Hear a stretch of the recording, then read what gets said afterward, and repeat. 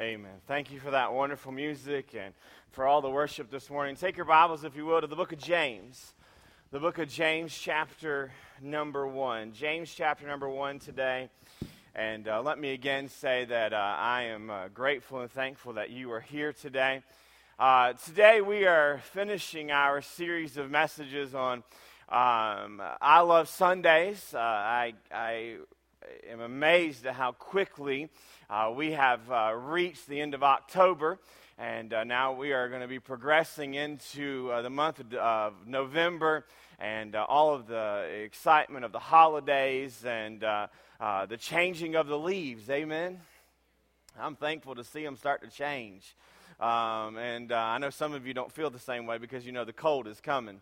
But I'm thankful for that, and I'm thankful that we are entering into another season of what God is going to be doing here at North Point. But today, I want to speak to you on a subject that over the past couple of weeks has become very real to our church, unfortunately in our communities, and that is that there is hope in the midst of difficult circumstances. Today I want to speak to you the idea of I Love Sundays and the idea that Sundays give hope. And I want you to know this morning that as this has been a difficult few weeks in many of your lives and the lives of our community, and through all of the tragedy that has taken place and the heartache, that through all of that there still stands a beacon of hope in Jesus Christ. Nothing has happened that God does not know about. Nothing was a surprise to God. And therefore, because of that, we have to take our eyes off of the circumstances and put them back on the hope. And we can no longer linger on the and try to begin to question about what God is doing or what God has been doing. This is what I know, is that when things begin to happen and unfortunately in tragedy and heartache and different things happening, it tends to draw people closer to God. And I hope today that is the case, is that we are not pushing God away, but we are inviting Him closer to us.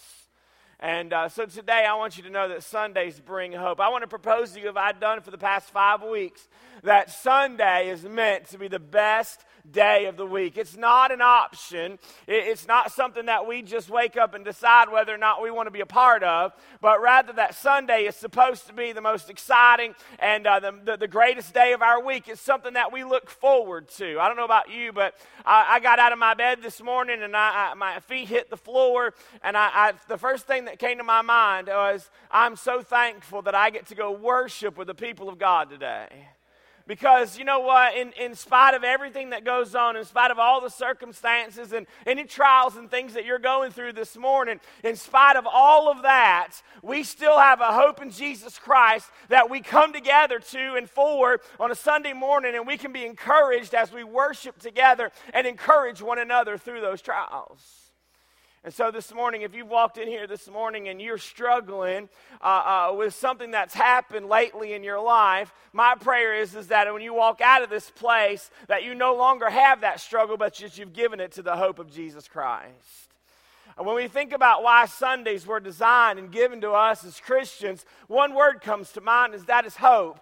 Because of this hope, Sundays literally changed the world. Hope was given to us when Jesus Christ came as a baby. We're about to celebrate His birth. It began at that moment, and then that hope was activated when Jesus Christ went to the cross, and then hope began to spread at the inception of the church.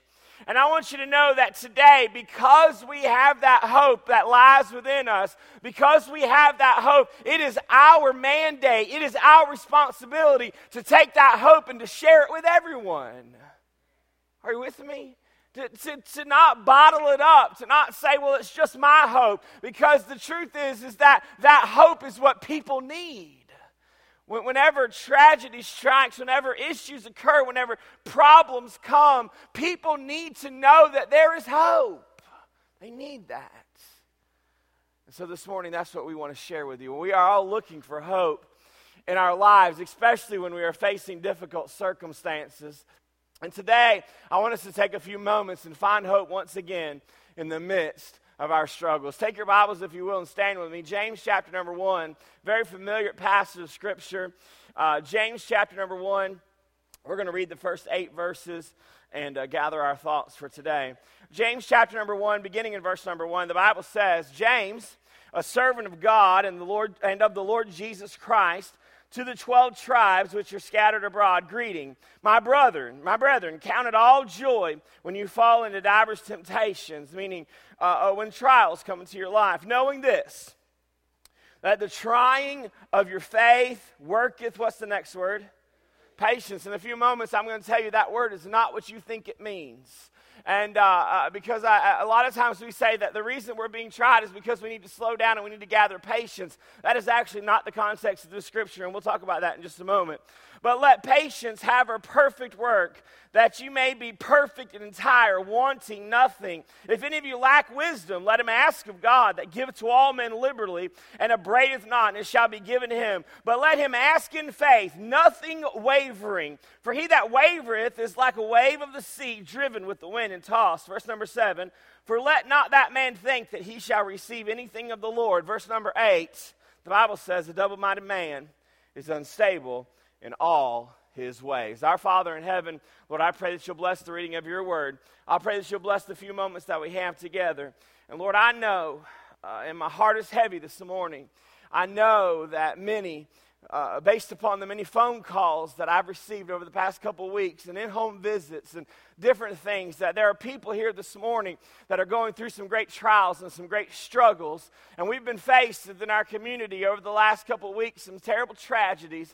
And Lord, I want today nothing more than to help people to understand and allow the Holy Spirit of God to wrap his loving arms around everyone in this room and let them know that he loves them and he cares for them and he knows exactly where they are at in the midst of the trials that they're facing. And Lord, that there is hope, and that hope only lies in you. Lord, we love you, but most of all, we thank you for loving us. For it's in your precious and holy Son's name we pray. Amen. Thank you. You may be seated. Most of us in this room this morning would say that our lives have too much stress. Would you agree with that statement? We've dealt with the stress issue over the past couple of weeks, and the truth is we try to avoid and alleviate stress at all costs. But it seems like in our day and age, and I'm sure it was like this in every generation, but it just seems like in our day and age that once stress begins to relieve itself and it seems like the pressure is beginning to fall away, all of a sudden we turn and we get a phone call or we get a text or we get some type of information at work, and the stress level once again increases, and we try to alleviate it and we try to remove it. And this morning I believe that the only way that we can do that through our trials and through our circumstances is by literally and no longer allowing it to be just a statement, no longer allowing it just to be words that we speak, but actually taking our cares and casting them to the Lord. Because he careth for us. I talked to you about that a couple of weeks ago, that I love that word, that it's casting, that fishing term, where literally you cast it to the Lord.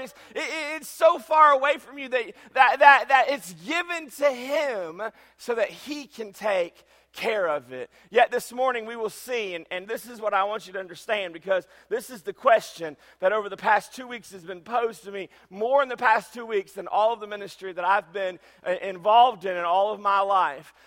This morning we see that occasionally God will, what's the next word? Allow. That God will allow stress or trials into our lives to further develop our faith and our walk with him. I want you to know this morning that God knows if you're in the midst of a difficult circumstance. And I also want you to know, as hard it is for me to say, but the truth is that God very well may have allowed it. And you say, Pastor, but God loves me and he cares for me.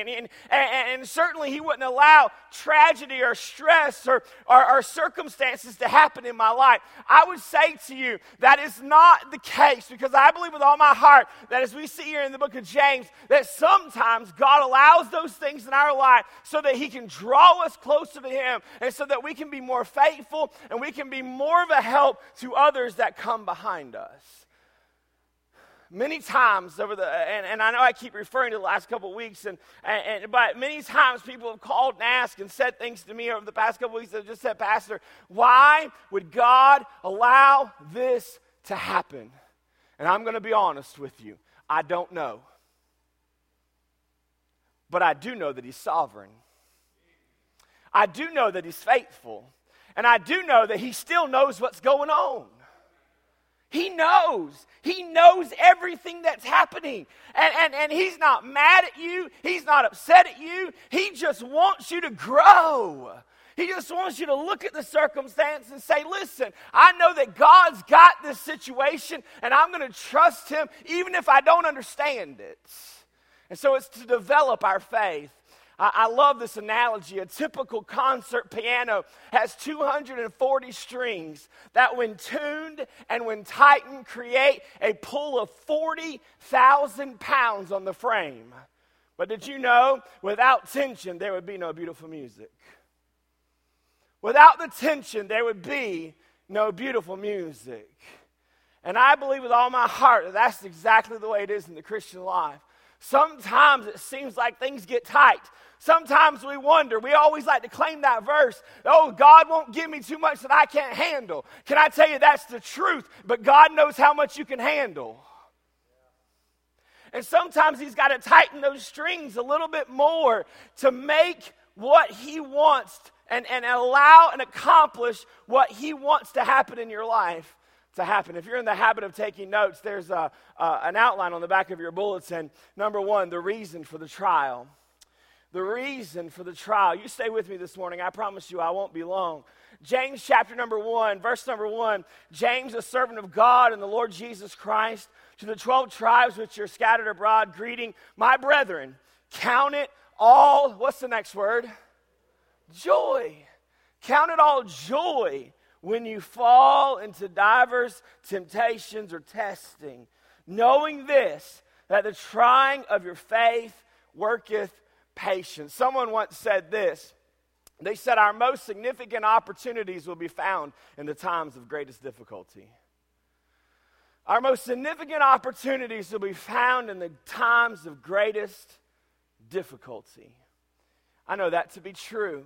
I know that when tragedy and heartache and trials begin to happen in people's lives, they begin seeking. They begin trying to find the Lord. They begin trying to seek out answers. And then their greatest opportunities will come in the greatest difficulties in their life. Romans 8:28, and we know that all things work together for good. Do you see this? We love the first part of this verse, but I think we forget to get past that good part. And we know that all things work together for good. To them that love who? God, there's a prerequisite there. There's not only that, to them who are called according to His purpose. Or you say, Pastor, so that leaves some of us out because not all of us are called. If you're saved here today, you're called. It's your choice whether or not you decide to do His purpose. You see, what you have to do is you have to love the Lord, and in loving Him, you have to serve Him. And in all of that, we know that all things work together for good. They all work together. This is important. How many of you like putting puzzles together? Anybody like putting puzzles together? Okay. My grandmother, she loved putting puzzles together. I didn't get it. They'd be all over the table, all the pieces, and I just didn't get it. But when she was all done with it, it was an amazing masterpiece. Because you know why? As she put each piece on, they all worked together. We look at our lives and we say, oh, my life is falling apart around me. Circumstances are happening and it's all just going crazy and I don't understand it. Listen to me. Stop looking at the circumstance and look at it all together. Because it will all work together for good to them that love the Lord. Letter A, the reason for our trial, first of all, the development of our faith. The Bible says the trying of your faith. It's a development period. It's the development of our faith. We are either, and I really want you to get this, we are either going through life or we are growing through life. We are either just taking life one day at a time, or we are growing through our circumstances. So we're either going or we're growing. Life is a journey to our final destination. And in our journey, we should be growing and developing into what God desires for us to be. We're either growing or we're growing. It's our choice. I want you to know that God has not promised to make me comfortable, but He's promised to make me conformable. Many of us just want to live a comfortable Christian life. Many of us just want everything to be good. Listen, nowhere in my Bible does it say the day that I accepted Jesus Christ as my personal Savior that my life was just going to be, everything was just going to turn out okay. It didn't say that my life was going to be a bed of roses. It's never said that nothing terrible was ever going to happen to me. As a matter of fact, what it says is, think it not strange, the fiery trials which are to try you, for as much as you know that you are partakers in Christ's suffering. He says, hey, listen, you're going to have trials. You're going to have circumstances in your life because I am trying to not make you comfortable. I am trying to conform you. What is He trying to conform us to? Romans chapter 8, for whom He did foreknow, He also did predestinate to be conformed to the image of His what? Son. Why? That He might be the firstborn among many brethren. He is conforming us to His Son. Charles Spurgeon said it this way: the Lord's mercy often rides to the door of our heart upon the black horse of affliction. And I think that's so true. That in the midst of our circumstances, there's mercy. There it is. It's mercy. And I want you to know this morning that we serve a merciful God. We serve a God that is full of grace and full of mercy. And you might have came in today and you might have said, listen, I just don't feel like God even knows my name anymore. I don't even know if God knows where I'm at anymore because of what I'm going through. As a matter of fact, I think God just kind of kicked me to the curb. I don't even think He's there in my life anymore. Listen, God is right there. God does not move. He is the same yesterday, He's the same today, He's the same forever. And all God's doing is He's just waiting to perform a miracle. He's waiting for it to happen in your life. What we have to do is we have to stop running from our situation. Are you listening to me? We have to stop running from our situation, and we have to start being still and know that I am God. That's His mercy. Not only that, the display of our faith, it worketh patience. It worketh patience. When I first started in the ministry, I was in my office and sitting at my desk. If you looked right above my desk, it said this: Lord, grant me patience, but hurry. You know, we all are trying to figure out this patience idea. And how we can have more patience, or Lord, if you will help me through this circumstance, it will give me patience.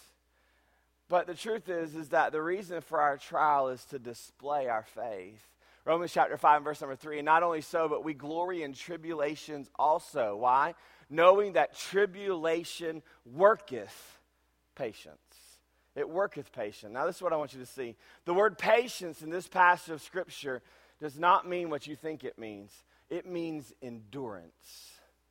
It means endurance. Let's read that passage again together with that in thought. Here it comes in verse number 3. Knowing this, that the trying of your faith worketh endurance.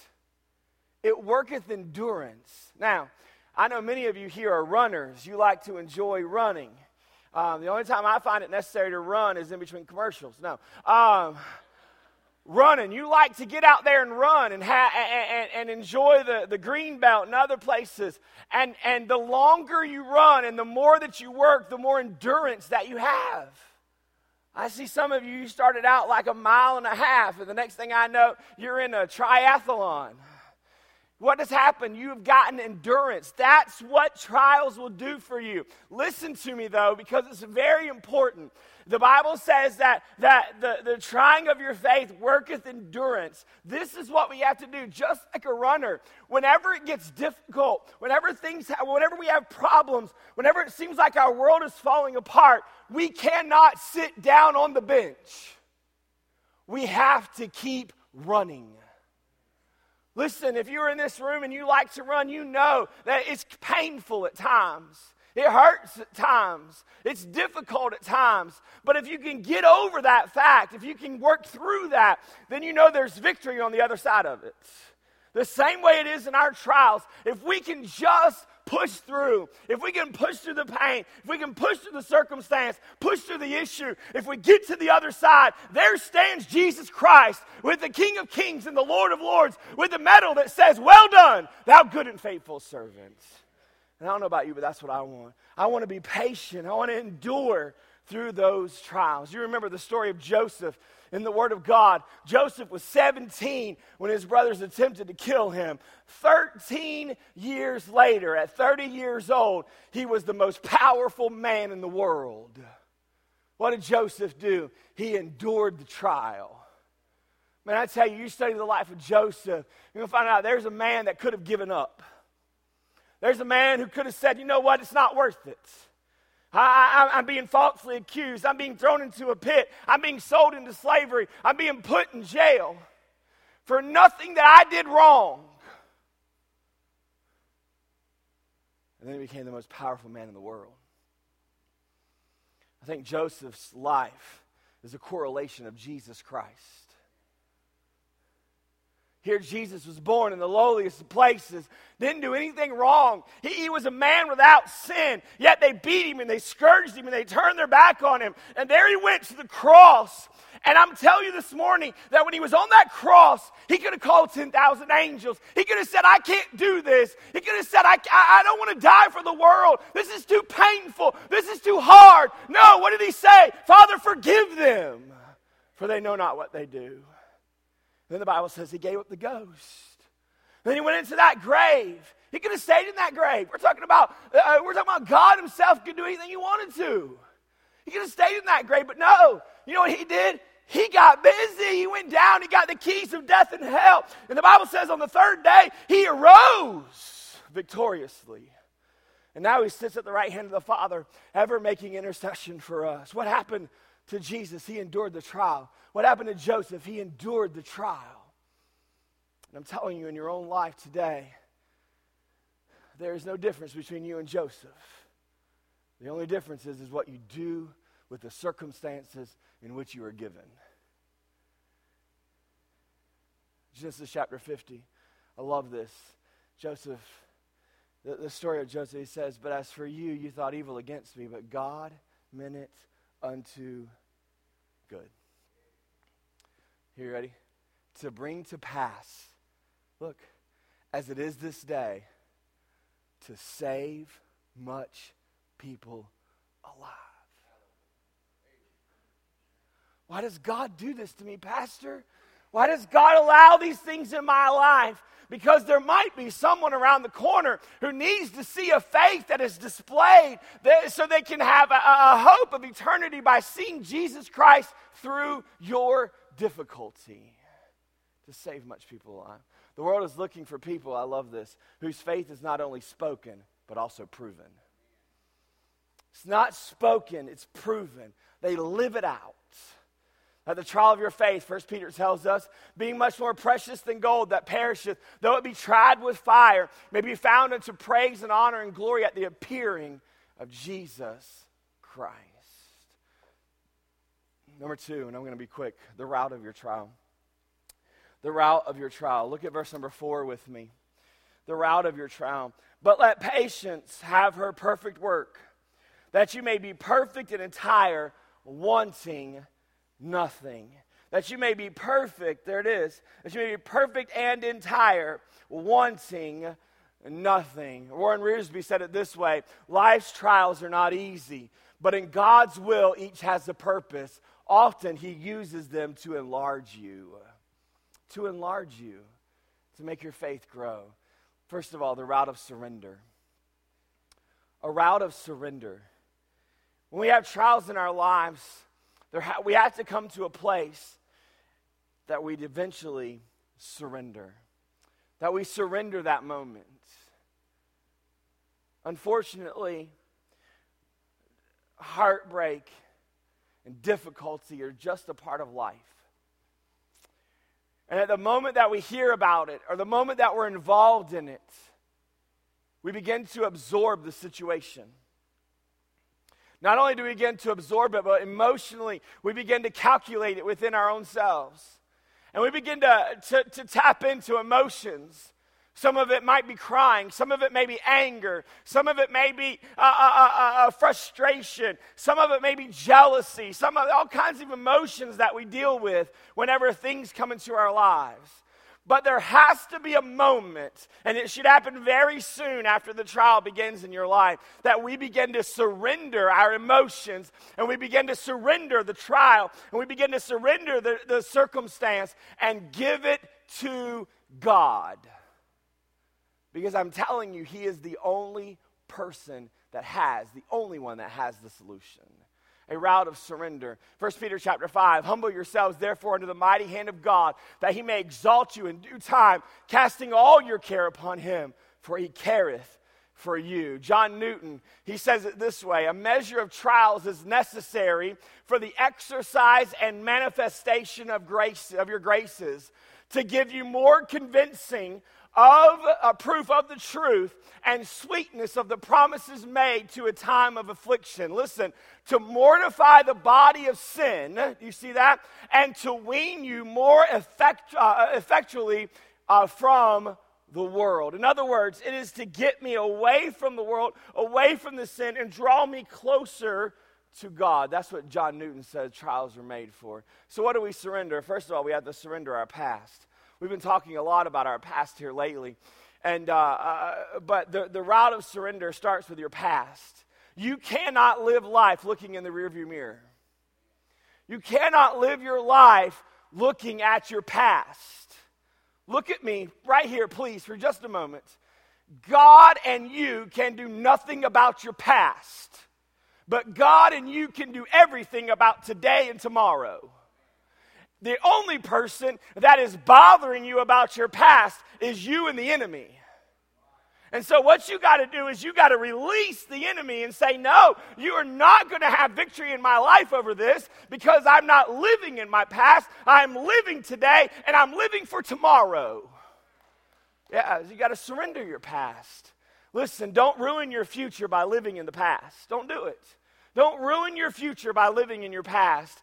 Philippians 3:13, I know I've shared this with you much lately, but brethren, I count not myself to have apprehended, but one thing I do, forgetting those things which are behind and reaching forth unto those things which are before. That's what we're to do. Someone once said, and I love this thought, you can clutch the past so tightly to your chest that it leaves your arms too full to embrace the present. You can be so attached to the past that you have no way to embrace the present. And let me tell you something today. If you're living in light of your past, if you're living in light of circumstances that have happened in your past, you are the only people that you are hurting is you are hurting yourself, and you're literally hurting those around you, because you will affect them as well. Listen, people do not need to see the gloom of the past. They need to see the hope of the future. That's what we need. First of all, we have to surrender our past. Second, we have to surrender our present. We have to give it to God and say, He is in control of my life today. I love Philippians chapter number 4. Finally, my brethren, whatsoever things, what's the first one? That are true. You know what's present, or what's true is the present. Whatsoever things are true, whatsoever things are honest, whatsoever things are just, whatsoever things are pure, whatsoever things are lovely, whatsoever things are of a good, you see this, report. I look at that whole list right there, and I do not see anything that says whatsoever things are negative. I don't see in there whatsoever things are in my past. What I see in there are current situations And then he says this, if there be any virtue and if there be any praise, think on these things. You know what I say? I say fill your mind with this and get rid of the rest. Fill your mind with this. And we often stop there. We're like, that's a great verse. That's good. We'll stop there. No, there's another one right behind it. Look what it says. Those things which you have both learned and received and heard, are you seeing this? And seen in me. Do. Do it. It's like the Nike slogan. Just do it. You know, it's a command. It's saying, hey, listen, just think on the purity thoughts. Just think on the things of God. Why? And the God of peace, oh, this is real important, shall. It is going to happen. It is imperative that it must happen. Shall be with you. Boy, I hear people say that all the time, especially over the trials and the circumstances that's happened lately. Pastor, I just want the peace of God. Well, listen, there's the formula. Philippians chapter number 4, find the formula and just put it into action. You know, my son, he's in 8th grade. That was for all of his friends over there. He's in 8th grade. He'll bring home homework, math problems. And he'll say, Dad, some of these are impossible. You ever heard that? Or is it just my son? No, you've heard it. The teacher has made a mistake. You cannot solve this problem. I look at it and I'll say, yes, the teacher made a mistake. No.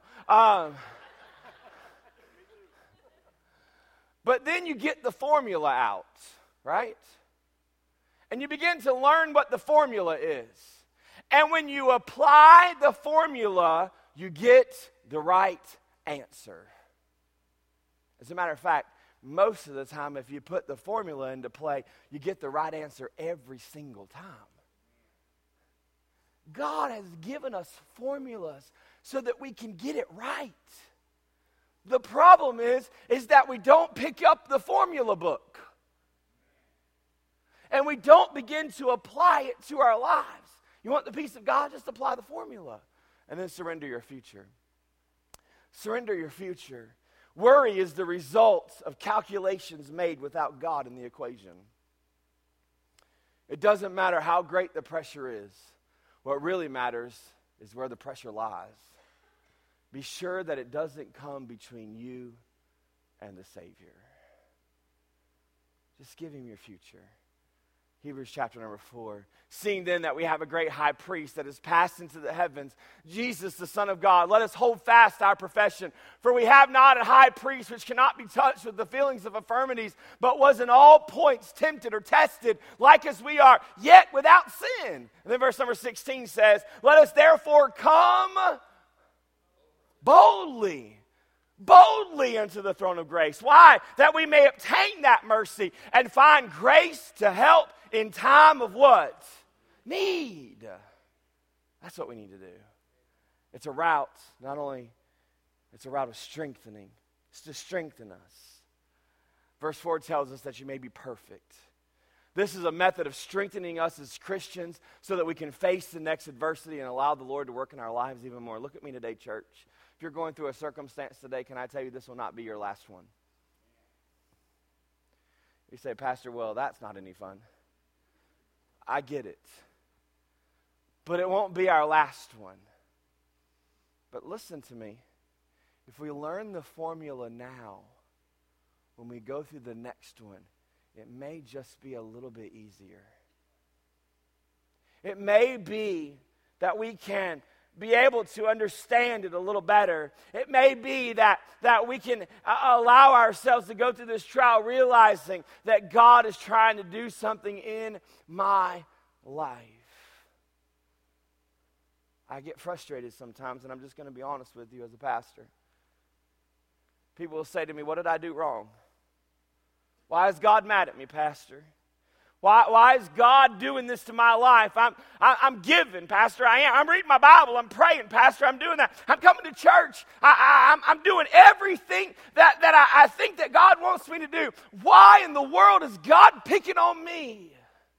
Why is God allowing this to come? And not only is he allowing one thing to come, he's piling it up and piling it up and piling it up. Why is he doing that? That ye may be perfect.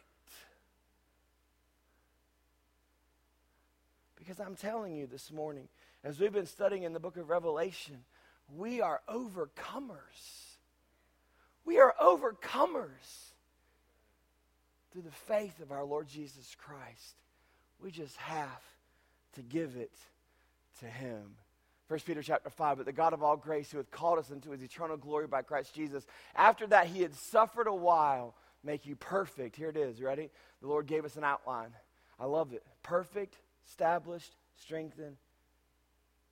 What's the last word? Settle? Wait a minute. I can be settled in my circumstances? Oh, absolutely. Absolutely. You ever been to a home that was built and it begins to settle? Sometimes there's cracks. Sometimes things don't line up like they used to. Sometimes there might be a hole in the wall because it settled the wrong way. And I tell you, in our lives, as the Lord is settling us, sometimes cracks might happen. Sometimes there might be a hole in our life. Sometimes God may take something away from us. Sometimes God may put a permanent something in our lives. Can I tell you that all he's trying to do is establish you, strengthen you, and settle you. I love the old children's song. Some of you here probably know it. He's still working on me to make me what I ought to be. Remember that? And he's going to keep working on me until he takes me to heaven. And he's going to keep working on you. The result of your trial, and I'm done. If any of you lack wisdom, verse number 5, let him ask of God, that giveth to all men liberally and upbraideth not, and it shall be given him. We are more apt to gain real wisdom during a trial than at any other time in our lives. Letter A, this is going to be quick and I'll be done. We have to ask for wisdom. We have to ask for wisdom. We have to request it. God wants us to ask for that wisdom. The doorstep, Charles Spurgeon said, to the temple of wisdom is a knowledge of our own ignorance. Say, Pastor, you didn't have to put that one up there.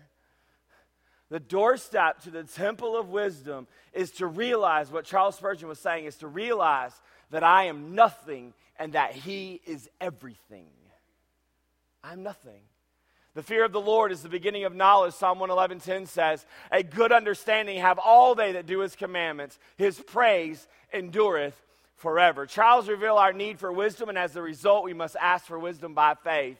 Romans chapter 4, he staggereth not at the promise of God through unbelief, but was strong in faith, giving glory to God. Verse number 21, and being fully persuaded that what he had promised, he was able also to, what's the last word? Perform. God's promised it, he can perform it. Letter B, we will receive the wisdom. We will receive it. It's promised to us. 2 Corinthians, and he said unto me, my grace is sufficient for thee.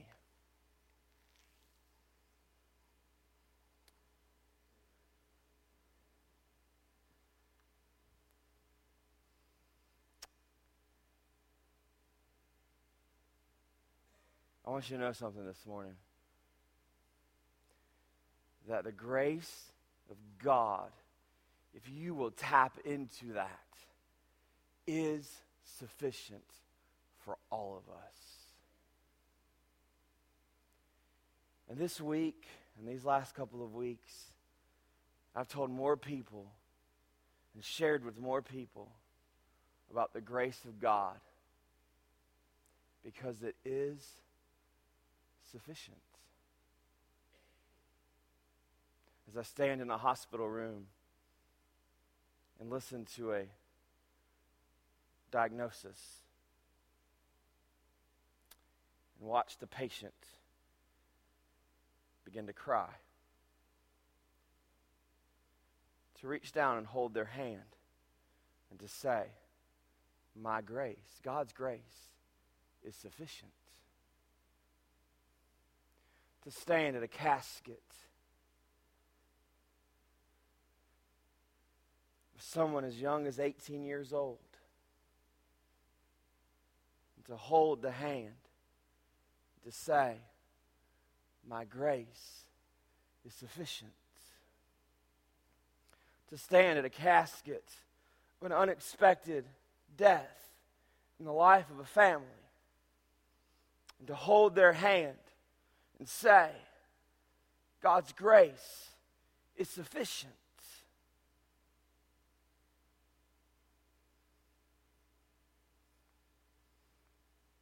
To those that have called and said, my daughter, my son, my grace is sufficient. But I want you to know something. That as a pastor and as children of God, we have a real tendency to do something that I believe gives discredit to God. Just as we do with the verse, Romans chapter 8 and verse number 28, for all things work together for good, we stop. And we like to say, my grace is sufficient for you. But there's a whole rest of this verse. Look what he says. For my strength is made perfect in weakness. Most gladly, therefore, will I rather glory in my infirmities. Look, that the power of Christ may rest upon me. Boy, oh boy. If we just gravitate to that grace, we will get strength, we will get maturity, we will get joy, and we will get rest. Do you see it? And then, through all of that, and how is all that possible? There's that word again. Power. Power. Translated in the Greek as dynamos, where we get our word dynamite. It is an unbelievable power of Christ that can rest upon us. And then we'll mature spiritually. We will mature spiritually. And the very God of peace sanctify you wholly. And I pray, God, your whole spirit and soul and body be preserved blameless unto the coming of our Lord Jesus Christ. I want to close with this. Many of you know this story, but Horatio Spafford was a wealthy developer and businessman who grew in Christ under the teachings of D.L. Moody. In 1873, he sent his wife and 4 children to England, abroad the Villa de Havre, and he was planning to follow at a later date. At mid-ocean, they collided with another ship. Rescuers found Mrs. Spafford clinging to a board. She later wired to her husband just 2 words, saved, alone. Mr. Spafford boarded a ship to meet his wife in England. One evening, the captain of the ship came to Mr. Spafford and he said this, we are now passing over the spot where your daughters perished. Mr. Spafford retired to his room and he wrote these words, when peace, like a river, attendeth my way, when sorrows like sea billows roll, whatever my lot, thou hast taught me to say, it is well. It is well with my soul. I don't know what you're going through today, but this I do know, that in the midst of the sea, it can be well with your soul. Would you bow your heads and close your eyes?